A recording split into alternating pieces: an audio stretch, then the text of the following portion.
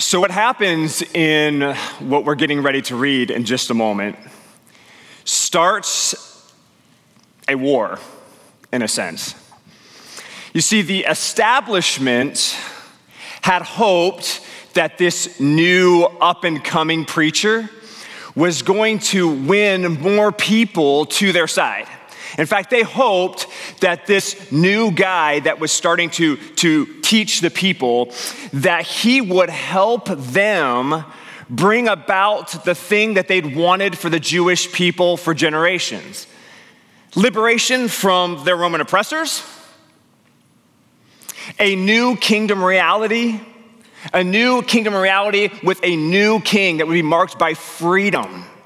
And they were hoping that this guy would be the one that would help them do it. So he said things that really kind of encouraged them at first. Things like, the time has come. The kingdom of God is near. Repent and be baptized. However, this Jewish woodworker from Nazareth has begun to say and do things that is jeopardizing the goals that they've had for their people for years. And if they don't do something about him, it's all going to start unraveling.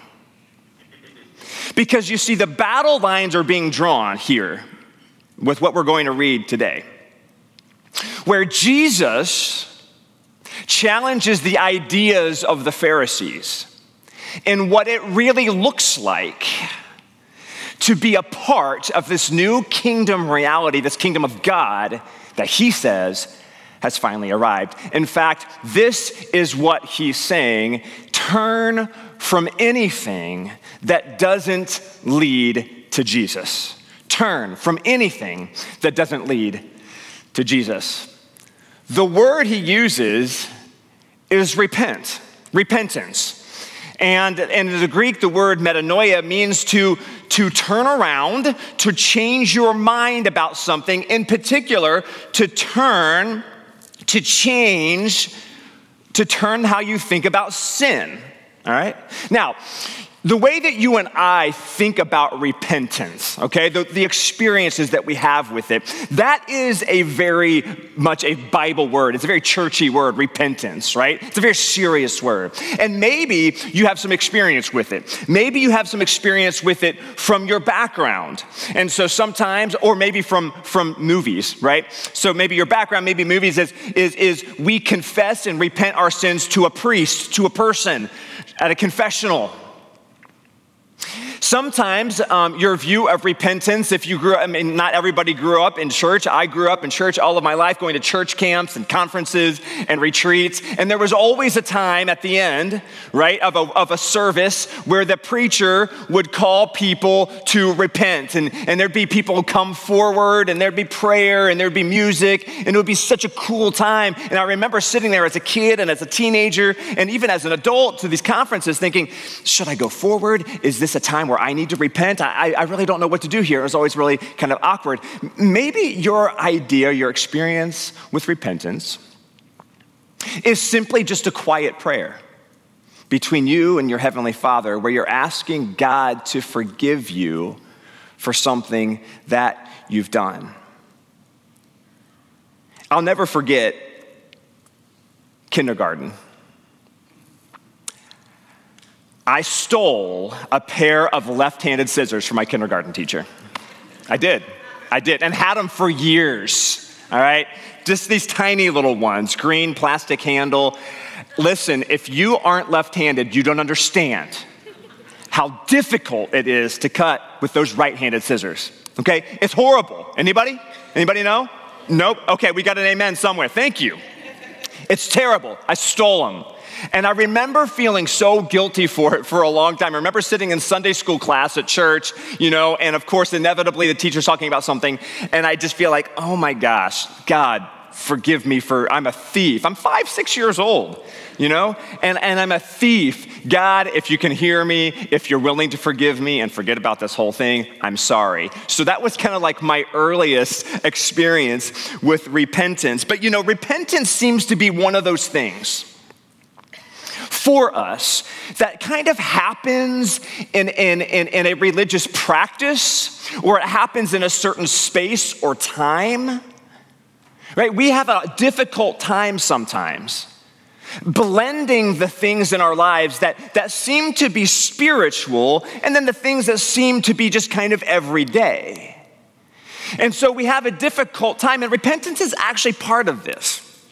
Where we have two domains in our life. One is the sacred, and sacred meaning anything that is given over to God, anything that is given to God, for His glory. Those are sacred things. We have our sacred practices. We have our sacred places. Right? And then we have our secular sphere, our secular domain that you and I also have a foot in. And that's our everyday life. That's our everyday work life, our everyday worries, our plans, our futures, our relationships, our practices. Like, that's secular. And when Jesus begins to speak about this new kingdom, the way that he talks about it is that he's blending these two worlds. A new reality has arrived that blends these things, and everything in Jesus' kingdom becomes sacred, as does the act or the practice of repentance.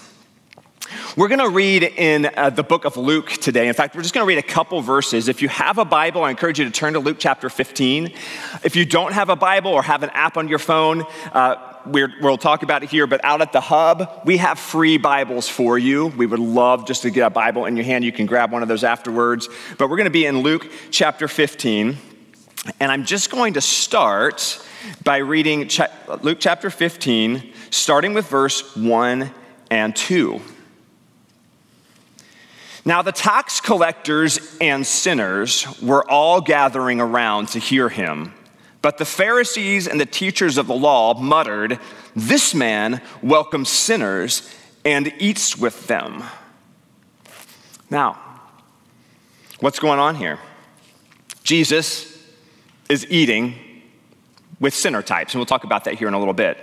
And the Pharisees are gathered, the religious leaders, to criticize that practice.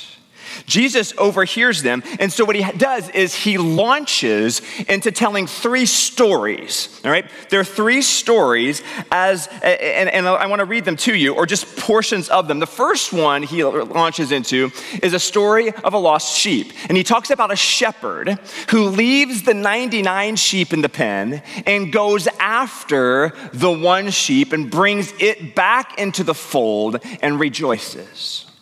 He then goes on to tell another story. They're right there in 15, and you can read that. I'm going to need that later.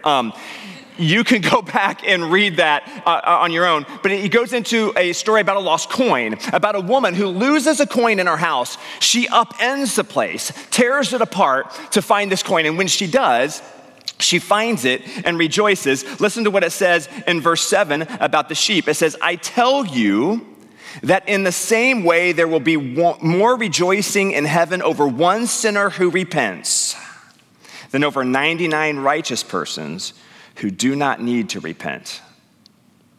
And then in verse 10 about the coin, "In the same way, I tell you, there is rejoicing in the presence of the angels of God over one sinner who repents."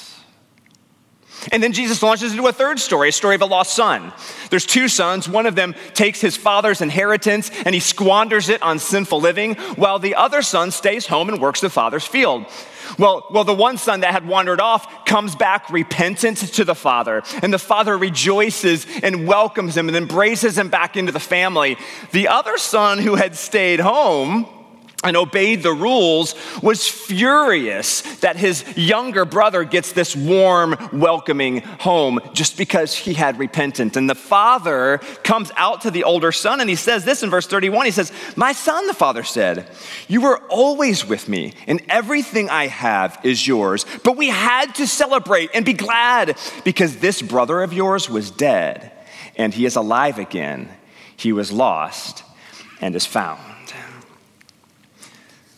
Jesus tells three stories in response to the Pharisees' criticism.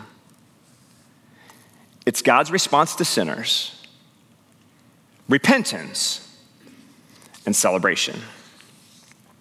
I want to look first at Jesus' position on repentance, all right? So let's look first at that. How does Jesus see repentance? What does he think about it? And to understand that, you have to understand the Pharisees. Who are they? And what did they think about the Jewish need for repentance? So the Pharisees were a religious party, all right? Not so unlike our Republicans or Democrats. You have two different parties who are after similar goals, but clash a lot in how to get there, okay? The Pharisees were a religious party, and they numbered in the tens of thousands in Israel at the time. All right, and their goal was to bring the people of Israel, they really appealed to the common person. All right, they appealed to the common Jewish person to return and adhere strictly to the Jewish scriptures, to return and adhere strictly to the Jewish practices of faith. They were strict, they were passionate evangelists. Okay, and they believed that if Israel would retain its scripture and stick to its heritage and practice its faith, that it would usher in God's new kingdom, this liberation, this freedom. Okay, some Pharisees were so passionate about their desire to purify Israel that they participated in guerrilla war tactics against the Roman oppressors and rebellions and revolts to kick out those who dirtied up Israel with their presence. Okay? That's who the Pharisees were, and that's what they believed. And this would be much like if you're at B-dubs, right, having wings, and you're gathered with a bunch of Bengals fans, and you're watching it on all the TV screens. I mean, there's camaraderie there. Everybody's after the same thing. Everybody's cheering, and you're together. Now, the people who aren't around the TV screens, but they're kind of out in the periphery of the restaurant, as long as they're not wearing a Steelers jersey, all right, you feel like you can win them over. They're cool. Like you can win them over and they can just help cheer on your cause, right? So Jesus and the Pharisees were not so dissimilar. Get this. They weren't so dissimilar. Both Jesus and the Pharisee party both wanted and claimed that God's kingdom was going to come. They wanted to bring God's revelation, his return, and liberation for Israel. They both wanted that. Both Jesus and the Pharisees believed that if Israel would return to a pure faith, that God would bless them. Both Jesus and the Pharisees believed that. Okay? This is what they have in common. Many Pharisees were attracted to Jesus. Nicodemus, Joseph of Arimathea were both Pharisees who became followers of Jesus. Jesus often ate with Pharisees. He was invited into their homes. Understand this. What the Pharisees saw in Jesus was a big maybe. Okay, maybe this guy, with the way they look at Jesus is, come to our side. We hear things you're talking about. We think maybe that we can be in league together. Come over to our side. Help us, Jesus, pursue and acquire our nationalistic and religious goals for our people. Come to our side, and if you don't, we will crush you. We'll even kill you. And that's a different part of the story. Luke tells us that there were many sinners gathered around Jesus there in Luke chapter 15, okay? Many sinners. And when you look at sinners, the way that the Pharisees saw them, they were prostitutes, people of low class, people of poor reputation. They were common criminals, they were tax collectors, and the reason why the Jewish people hated tax collectors is because they were Jewish people who collected taxes for Rome. And abused and terrorized and extorted their own Jewish neighbors in order to line their pockets with excess money. Sinners. And the Pharisees hated them. Because think about it. Think about it. These types, your prostitutes, your low class, your people of ill repute, your tax collectors, your criminals, it wasn't those type of people who were going to help you usher in God's new kingdom, was it? No, they're not pure. They're not helping. You got to purify Israel. These people aren't helping. So now you understand the Pharisees' conflict with Jesus, don't you? because he is consorting with the types of people that aren't going to help you bring in God's new kingdom reality, liberation and freedom. In fact, his open door policy to sinners is in direct contrast to what you've been trying to do for generations. You got to do something about this guy. Somebody has to do something about that guy. There's too much on the line. And then Jesus launches into three stories. He launches into three stories that talks about God seeking and welcoming sinners. These very types that he's hanging out with, that he's eating with. He tells us three stories about God seeking and inviting and celebrating with sinners. And it turns out, according to what Jesus says, it's not the religiously pure people who will enter into this new kingdom that God's advancing. It's the people who aren't religious. Everything that the Pharisee party had been working for 300 years, this guy is starting to wield power to unravel it all. In fact, what Jesus claims is that forgiveness and freedom and liberation from the sin that oppresses us is found in him. And that's very troubling. Turn from anything that doesn't lead you to Jesus. Turn from anything that doesn't lead you to Jesus. Now, that's how Jesus saw repentance. That was his position on the matter. So next, let's look at the posture of repentance. Now, while the Jewish religious leaders are watching Jesus gather with sinners, okay, they are gathering with him. And we said they often ate with him, they gathering, but here's the difference. The Pharisees gathered around Jesus, and I want you to pay particular attention. The Pharisees gathered around Jesus to see if he might be able to do something for them. But do you see what Luke said, that why the sinners gathered around him? Sinners gathered to Jesus to hear him. And I wonder this morning which posture you approach Jesus. With which posture do you approach Jesus?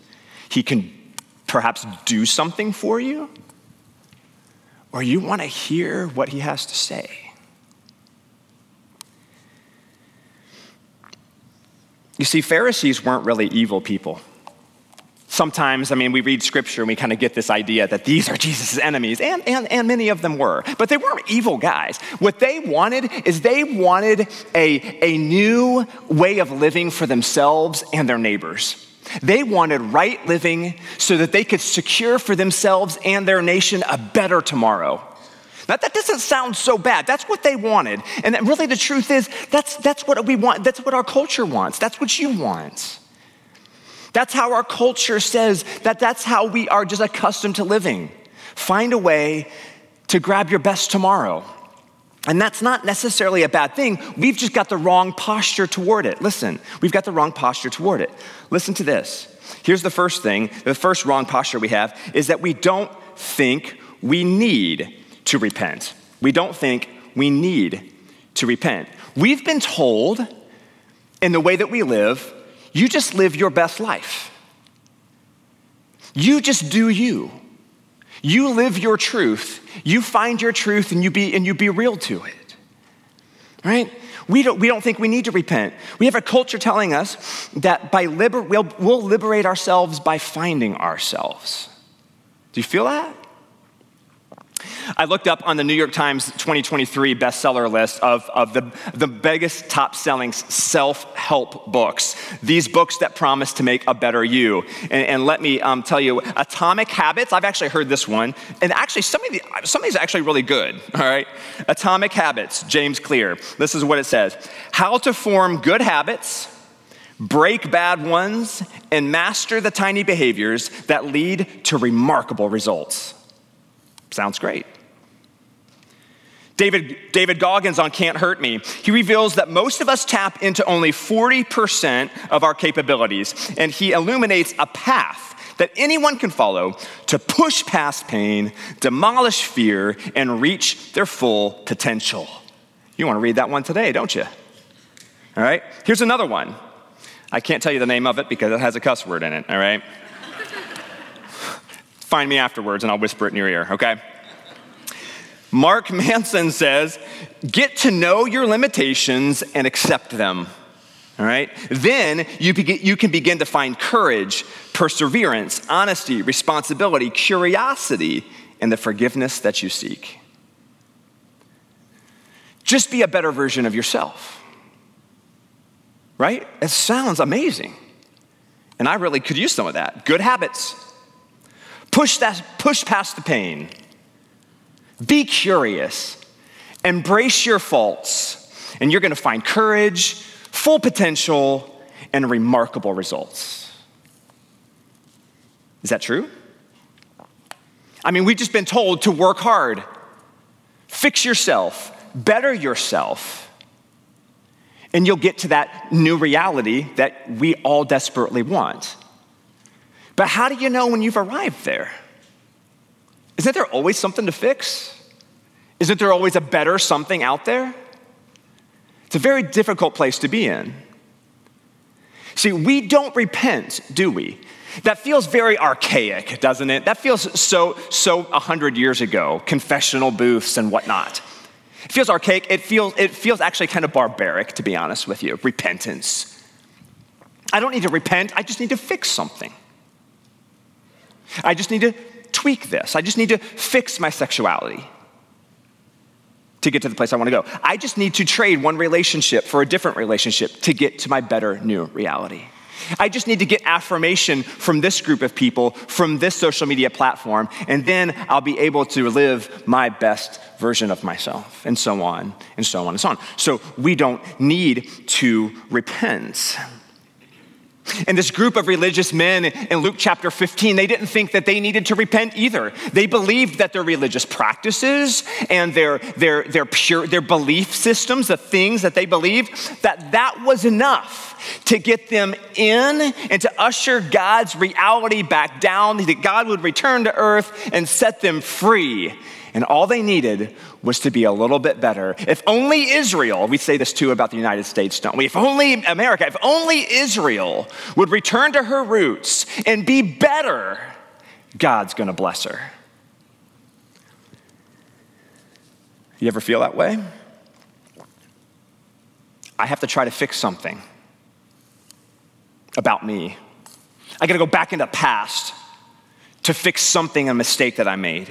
And if I could fix those things that I don't like about myself, if I could just alter them, that maybe God and I would be okay. The truth is, repentance isn't archaic, and it's not outdated. Every one of us recognizes that there's something in us that needs to be fixed. We just sometimes don't know what to do about it. So Jesus comes in.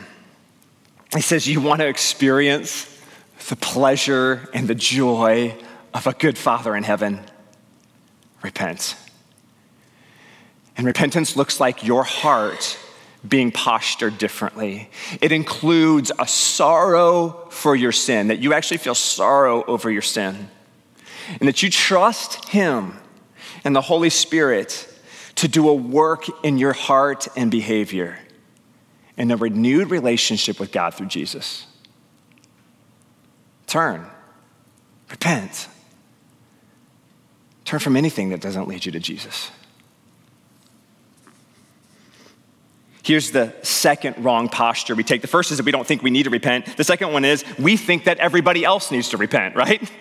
Think about it, we do. I mean, we think that everybody else needs to repent. And you see the way the Pharisees looked down on the people that Jesus is gathering around. Now, you may notice that they're muttering, right, to themselves. You know what I find fascinating is it seems to be that those of us who don't often have a regular practice of repentance, we tend to complain a lot. We tend to finger point a lot. There is an air of self-righteousness about us. We tend to be more unaccepting of others and unaccepting of ideas as how to reach out to others. there's a lot of grumbling that comes with lack of repentance, and I just thought maybe that we could point that out today. See, this posture says, come to my side. You should believe like I believe. You should believe about that. You should vote like I vote.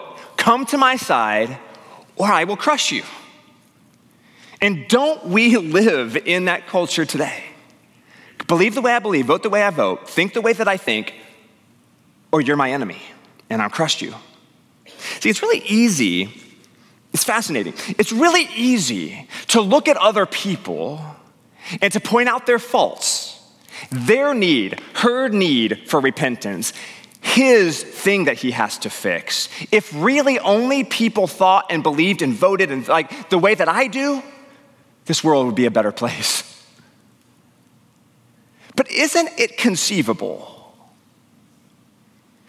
that her over here that we said what she needs to fix and what she's got at fault and how she did, isn't it conceivable that she's thinking right now the same exact thing about you? Maybe. Jesus says in these three stories he tells, all right, looking at these Pharisees, he says, you think, listen, church, apply this to yourself. You think your Jewish heritage and your religious practices and your meticulous rule following, you think that's going to get you on the right side of the kingdom of God, but it doesn't. And it won't. And in the stories, in Luke chapter 15, Jesus is saying, it's better to be the person who repents than to be the person pointing at the finger of someone else who does. So turn around, run back to God, and change your mind about your sin. Turn from anything that doesn't lead to Jesus. Finally, here's the third posture. We think we're too far gone. When it comes to repentance, we think we or someone else too far gone. You've overstepped too many times. You've asked for forgiveness for the 10,000th time. You stole the scissors, right, 40 years ago, and you can't overcome it.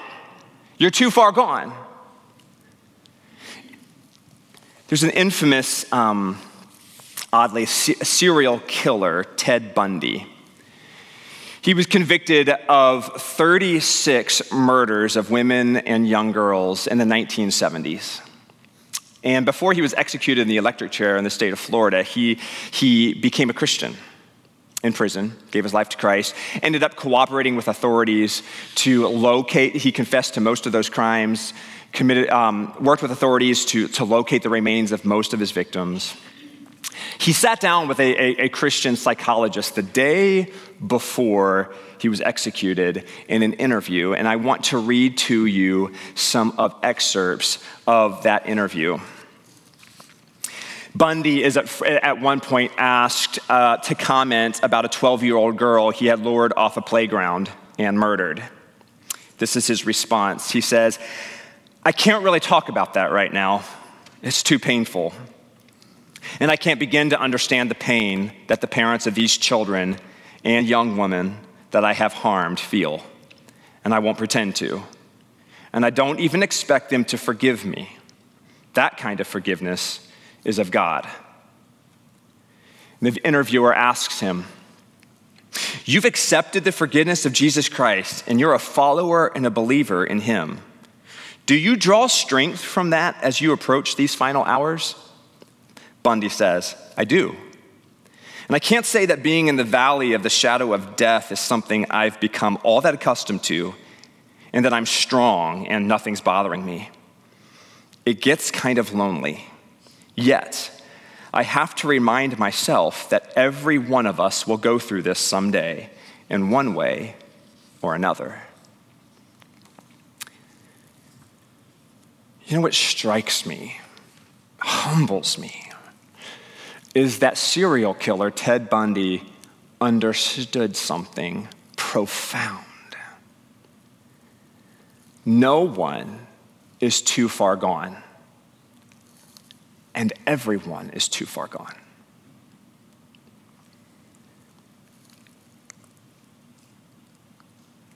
It's like what Paul says in Romans chapter 3 and verse 23. For all have sinned and fall short of the glory of God and are all justified freely by his grace through the redemption that came by Christ Jesus. Why does repentance matter? You see, the sinners who gathered around Jesus, they weren't sinners. It wasn't their actions. It wasn't their actions that made them objects of either Jesus' wrath or his love. It was their willingness to believe. Catch that. It wasn't their actions that made them fine dinner guests or enemies. It was their belief about their own sin and who Jesus is. Lack of belief, and lack of belief only, is what makes you a sinner. The actions are just evidence of that. It's like the man that ran to Jesus in Mark chapter 9 with a boy who needed healing. And he falls at Jesus' feet and says, if you can, would you heal him? And Jesus says, if? What do you mean if? If you believe, I can do anything. And the man looks Jesus dead in the eye and says, I believe, but help me overcome my unbelief. That's exactly right. That's the posture of repentance. I believe, but help me when I don't believe. You see, repentance is a one-time thing and a lifelong practice. Repentance is a one-time thing. Jesus, I accept your forgiveness and your blood has washed me clean. And it's a lifelong practice. It's like I come to Jesus every day, multiple times a day. And my prayer is, Jesus, I accept with confidence that your blood covers me and I receive your forgiveness freely. But I am weak and my addictions are strong and my heart is sick and I need your strength. Forgive me today, every day. Forgive me in this moment as I'll ask you to forgive me in the next. And draw me closer to your heart.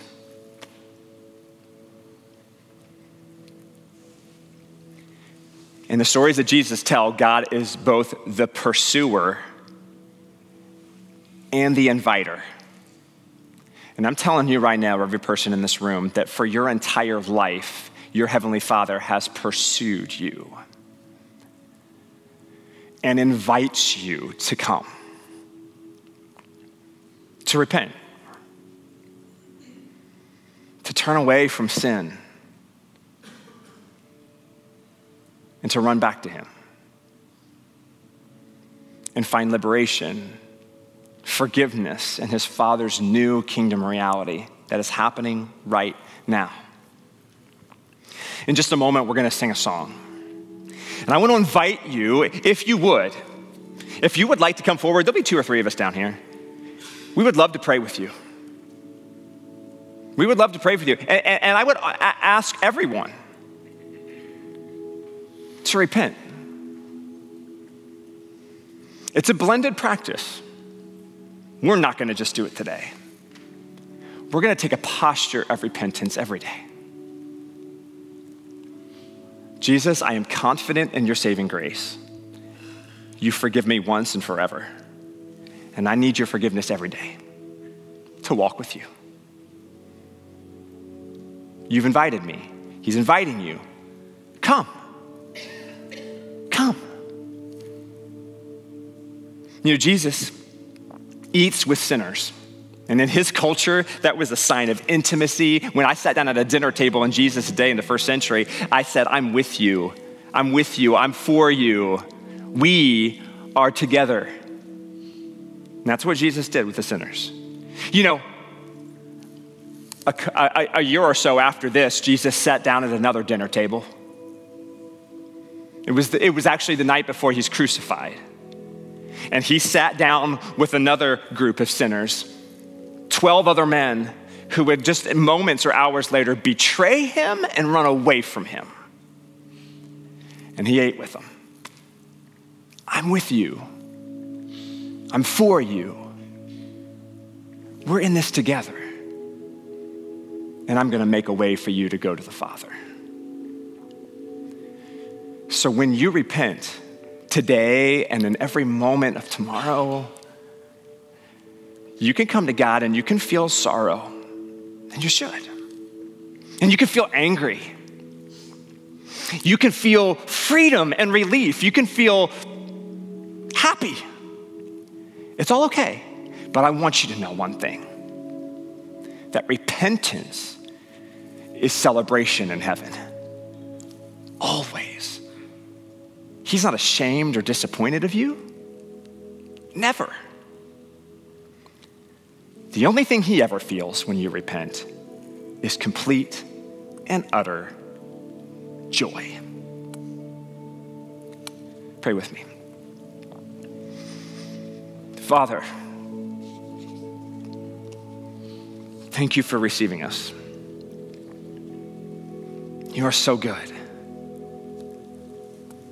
The fact that you find joy in me falling to my knees to admit to you that I am a sinner and I need grace blows my mind. But the fact that you've pursued me from before the time I was born, and that you invite me to come into your arms, God, I don't even know what to do with that except to say thank you and to worship.